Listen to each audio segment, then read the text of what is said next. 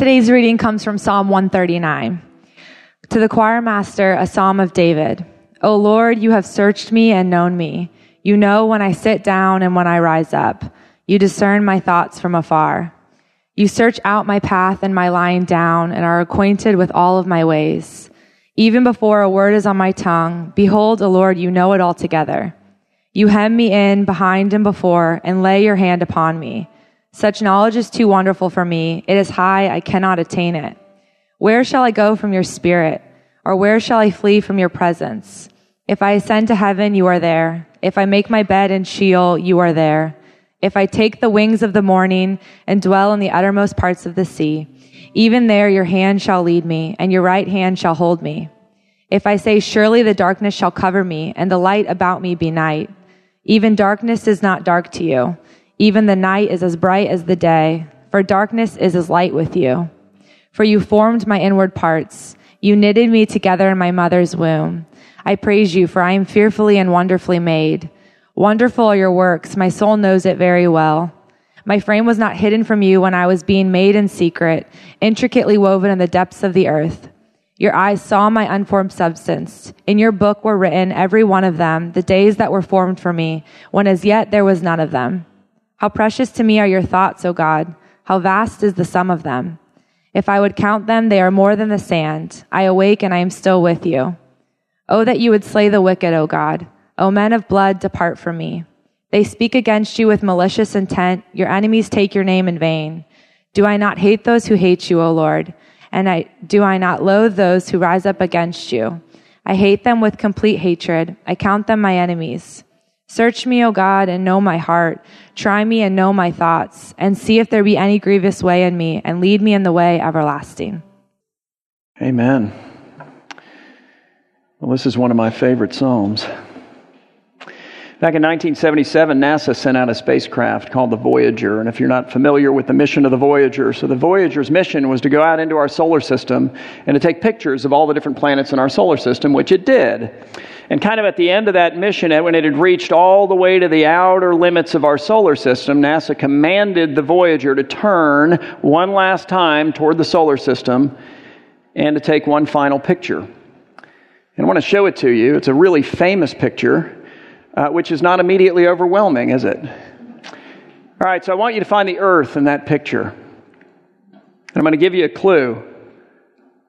It's right there. Can you see it? A tiny little blue speck. Carl Sagan, who was part of the team of people that commanded it to turn and take the picture, famously named this photograph the pale blue dot. And then in a commencement address that he gave at Cornell University about 2 years before he died, he said the following, and I'm going to read it to you, and it is full of brilliance and some error. And I want you to see where the error is. He says this, he says, look again at that dot. That's here.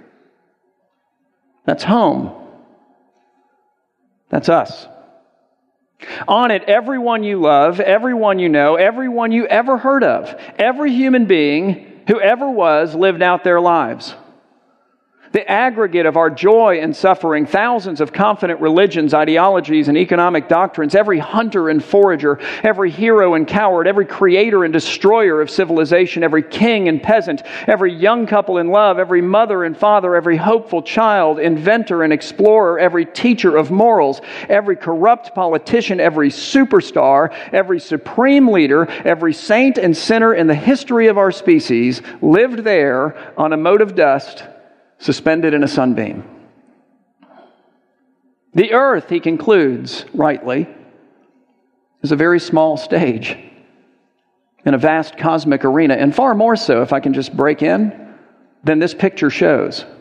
So this is a picture of what it looks like, our planet, from the outer limits of our solar system. It's just a speck, but the reality is, as we've talked about here in the past, that our solar system also is just a speck, like the whole solar system, at least relative to the size of the Milky Way galaxy, which is our galaxy. And so the size of our solar system relative to the size of our galaxy is like comparing a quarter with the entire landmass of North America. Just take that in for a second.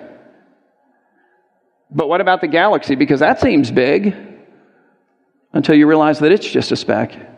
A speck in a universe in which it is only one galaxy amongst literally hundreds of billions of galaxies. So the earth is a speck in a speck that is itself just a speck. He speaks rightly when he says the earth is a very small stage in a vast cosmic arena. Then he continues and he says, think of the rivers of blood spilled by all those generals and emperors so that in glory and in triumph they could become the momentary masters of a fraction of a dot. Think of the endless cruelties visited by the inhabitants of one corner of this pixel on the scarcely distinguishable inhabitants of some other corner. How frequent their misunderstandings, how eager they are to kill one another, how fervent their hatreds. And then he says this, and I want you to remember it. He says, our posturings, our imagined self-importance, the delusion that we have some privileged position in the universe are challenged by this point of pale light. He continues, he says, our planet is a lonely speck in the great enveloping cosmic dark. In our obscurity, in all this vastness, he concludes, there is no hint that help will come from elsewhere to save us from ourselves. Think about that for a minute. So according to Carl Sagan, the conclusion is, we human beings are, number one, unimportant. And number two, utterly, totally, helplessly, despairingly alone. That is not the message of the Bible. It is not the message of the gospel. And it is absolutely not the message of David in this psalm that Drew just read for us. In fact, the message is exactly the opposite. Listen again to what David says. He says to the choir master, a psalm of David, and then he says this, he says, "O Lord," and you just got to stop every once in a while and go, okay, let's think about the Lord. Like what Lord? The Lord who created this incredibly vast universe. Why? Because it surely isn't because we needed the extra room. I mean, guys, we've made it to the moon, like that's impressive, but not that impressive, is it? Why did God create a universe in which we live on a mote of dust suspended in a sunbeam? Why? What is the purpose? Because He does not hide that from us.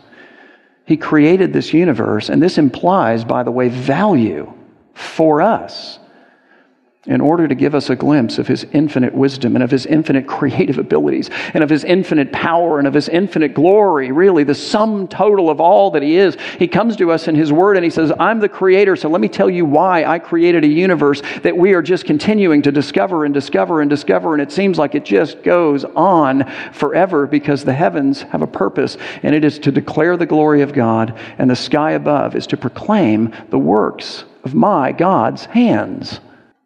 He did all of that to send a message to you.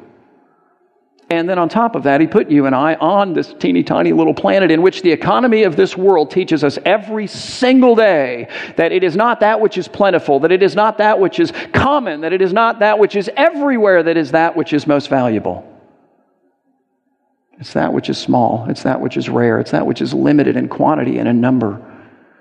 Listen, far from our tininess, our littleness, if you will, defining us as insignificant, our littleness speaks of our great significance. It's an interesting thought.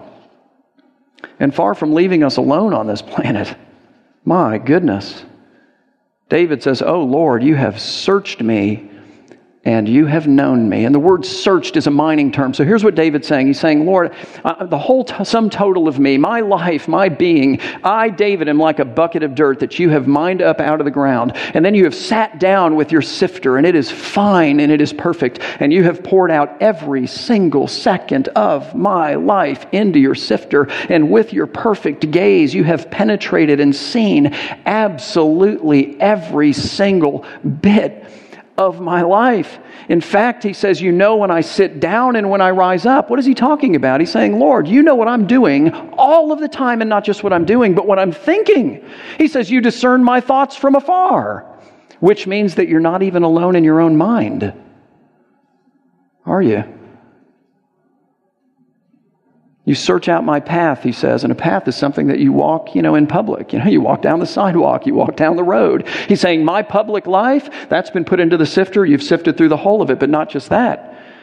He says, in my lying down, which incidentally is something you do in your bed, but it's not the only thing that you do in your bed, and that is his point, incidentally. He's saying, even my most private and intimate affairs, you've sifted. You've seen from every angle. You yourself have worked through perfectly. Lord, he says, you are acquainted with all of my ways, and indeed your knowledge of me is so comprehensive that even before a word is on my tongue, behold, O Lord, you know it altogether. And far from this being a comforting reality for David, this is a discomforting reality for David. In fact, he's terrified by this. Why? Because just like everyone else, he understands there are things in the bucket of dirt, that is him, that he would prefer that God had not seen, but God has seen it. He has seen it. And it's suffocating.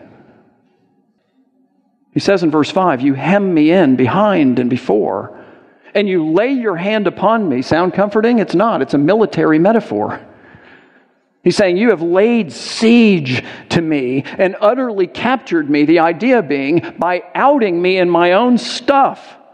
And now he begins to come psychologically unglued. He says, such knowledge is too wonderful for me. It is high. I cannot attain it. That's actually not what it says. That's what it says in the English, because the English translators come along and they find all of these little fractured sentences and they start filling in words to smooth it out. Leave it alone. He's speaking in fractured sentences. It's remarkable. You ever done that? Every kid has done that. All of my kids have done that. If you have kids, you've seen this happen. Why? Because all of our kids, at least when they're little, and sometimes when they're not so little, have like a precious something that is like the most valuable treasure in all of the earth. And you know the perils, don't you, if it gets lost. I mean, we all understand these things, but we've seen this with our kid, like Morgan, for example. She's 23. She's probably here, so sorry, honey. But she had a little Peter Rabbit stuffed animal when she was a girl. Like when she was born, I think we bought her this rabbit or something. And then I had to go buy 3 or 4 of these rabbits, and I rotated the rabbits until she realized there was more than one rabbit, in which case then she ended up with all of the rabbits. But she would sleep with this little rabbit. She would suck on its ears, which is why we bought the other ones, because anyway. And she would actually, literally, while she was sleeping, she would take her little finger and she would stroke the face of her rabbit while she's asleep. It was amazing. And her rabbit had a name, and the name was Money. You take the word my and you take the word bunny, put them together, you get the word money, which is cool when you understand that. But like when you're standing at the church nursery, like with a whole line of parents, and your 2-year-old is in the church nursery and she's lost her money and she sees you and she comes psychologically unglued and she comes screaming, running, my money, tears and snot. Like, all of the parents look at you like, what kind of an evil dad would steal from a 2-year-old? Like, you can't explain that. Haley had a blankie. It's actually the name of the blankie. It's very original. Blankie, that's it. It was actually a blanket my grandmother knit for Morgan, but Haley is a middle child. And when you are a middle child, you're going to assert your presence. And so she took the blanket, and it became her blanket. She still has the blanket. It's about yay big now. So it's about a 10-inch square, more like a ball, because it's just a bunch of knots that are, and she's 18, and she has that at college right now, actually, in her pillowcase, because, But it was her blankie, and blankie was everything, man. My son, it was like, I don't know, action figures, dinosaurs, all these little animal things. He called all animals were called moos. If it was a dog, it was a moo. If it was a cat, it was a moo, and whatever. It just, they all had precious things. And if you're a parent, you know the trauma of stopping for lunch, and on a way home from a long trip and going to Chick-fil-A, because, I don't know, it's where we all go, it seems, and they're awesome, except on Sunday. Anyway, and then getting back in the car and you put them in the seats and they fall asleep because they're all full, and then they wake up 400 miles away from Chick-fil-A and you've left their money at Chick-fil-A, right? And what happens? Fractured sentences. It's money, a restaurant, turn around, you're mean, it's it. It's all they're capable of. Now I want you to think about that. That's a 3-year-old. David is the king of Israel. He is a brilliant, well-educated, articulate, powerful man. And the reality that God has taken the whole of every moment of his life and poured it out into a sifter and literally sifted through and seen it all is so crushing to him that he is reduced to the stammerings of a child. It's remarkable. And all he can think to do in that moment is to run. It's your instinct. I got to get away from this God. I need to get out of here now. And then he begins to think about it and he realizes, yeah, but then where am I going to go? There isn't anywhere to go. He says in verse 7, where shall I go from your spirit? For you see, God is a spirit. He doesn't have a body like I do, like you do. You and I can only be at one place at one time, which is what makes Find My Friends with my kids so incredibly wonderful. If you want to have a cell phone, you live in my house, you have Find My Friends, or you don't have a cell phone, that's the way that it works. And so then I can look and see where my son is at any particular time or whatever. Are they on their way home? It's awesome. You can't do that with God. It's not like you can pull him up and Find My Friends. Oh, God's in Pompano, So we'll go see him. And there's a great Dairy Queen up there, by the way. So we'll hit that. It's not the way that it works. He's a spirit. He's everywhere. All the time. David says, where shall I go from your spirit? Or where shall I flee? Because it's what he wants to do from your presence. And now he begins to work this out. He says, listen, if I ascend to heaven, you are there. If I make my bed in Sheol, in the grave, under the earth is the idea. Yeah, you're there too. And he's not just thinking vertically. He's not just saying if I go up, you're there, and if I go down, you're there. He's saying, you know what? Heaven is associated with joy. Heaven is associated with bliss. If I'm happy, you're there too. When I'm sad, grief, the grave, sorrow, there you are as well. He continues, he says, if I take the wings of the morning, what is that? That's a reference to the sunrise. The sun rises in the east, incidentally. If I take the wings of the morning and dwell in the uttermost parts of the sea, what sea? Well, to the Jew in Israel, the Mediterranean. It's to the west. Even there, he says, your hand shall lead me, and your right hand shall lay hold of me. But here again, he's not just thinking horizontally. He's not just thinking spatially. The sun rises in the east into the ancient Near Eastern mind. The east is associated with life. It looks like the sun is coming up out of the earth when you look at it on the horizon. And it brings light and life to the world, does it not? But what is the west? It's the place where the sun goes to die, man. And as it dies, it sprays the sky with red, the color of blood. And as it's extinguished, all goes dark and cool. The Egyptians understood this. They built their temples on the east. That's life. They built their pyramids, their tombs, on the west side of the Nile River. It's death. David's saying, okay, so here's the deal. If I go up, you're there. Down, you're there. If I'm up emotionally, you're there. If I'm down emotionally, you're there. If I go to the east, you're there. West, you're there. If I'm alive, you're there. If I'm dead, you're there. And not only that, but when the sun comes up, the wings of the dawn spray across the sky at the speed of light. How fast does a sailboat travel on the Mediterranean? See? If I move fast, you're there. If I'm moving slowly, you're there. Guys, with his poetry, David is capturing every aspect of human existence and life. And he's saying there is no escape from the presence of God in any of it. And not only that, but he then says there's no hiding from God either, because he says in verse 11, if I say, surely the darkness shall cover me and the light about me be as night, thus hiding me from you, God. Well, that doesn't work either. For even the darkness is not dark to you. The night is as bright as the day. For darkness is as light with you. And so left to himself with his bucket of dirt and all that's in it, spread out into the sifter of the Lord, he has nowhere to run. He has nowhere to hide. And guess what? Neither do we. But we're not left to ourselves. That's the point.